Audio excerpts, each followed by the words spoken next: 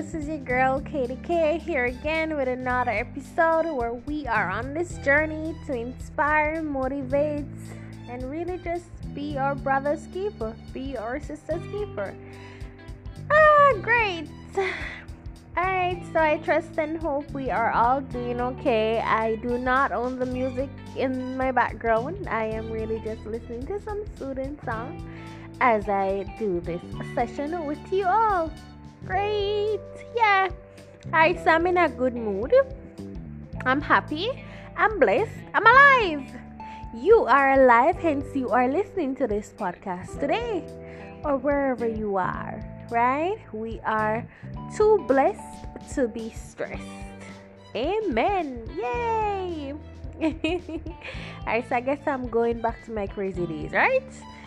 Not my intention, but hey, it happens, right? Now, tonight, I just want to ask you guys a few questions and to talk a little. Have you been feeling overwhelmed lately? Have you been feeling as if you can't go on? Do you think everything is all happening at once? Like your world is just going upside down? Do you feel as if people who you really love and care about are just turning their backs on you? Guess what? You're not alone in this. And it's not just that you're not alone in those situations or in one particular situation. It is more of the fact that you are not alone. You have a lot of people who are going through it. The difference is how you will apply yourself to have a positive result. And of course, this depends on you. So your outlook has a lot to do with it. Your mindset has a lot to do with it.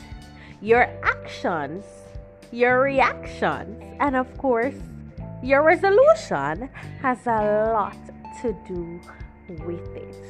So I will encourage you that no matter how overwhelmed you are, no matter how you feel as if everyone is turning their back against you, your world is caving in on you, don't give up. Don't lose faith. Don't lose courage. Life happens. When life throws you lemons, make lemonade. When you are given a test, allow it to become a testimony. You have a lot to offer to this world. Your future is bright wherever you are in the world. Either it be the US, Jamaica, Canada, Ukraine, Turks, wherever you are, you have a God-given purpose in this life that you need to be able to pray and reach out to your God. Fast, have that moment where you are able to really just dedicate some time, think about God's word. And again, I don't know who your God is, but reach out to that respective person, being, whatever it is, probably just existing in this universe. Reach out. Try to get as much help as you can, because your help may just be what you need to boost your confidence and boost your faith. I'll tell you this, family. Nothing in life is easy. Whenever we have down moments or we feel disappointed about something, look to the skies, look to the stars. Trust your God. He will provide more than what you thought you were gonna get. Because that's the God that I serve. That's the God a lot of us serve. Jehovah Almighty. Right? So I just want to leave this with you. No matter what is happening, trust your God. No matter what is happening, trust your tools. Research, my loves.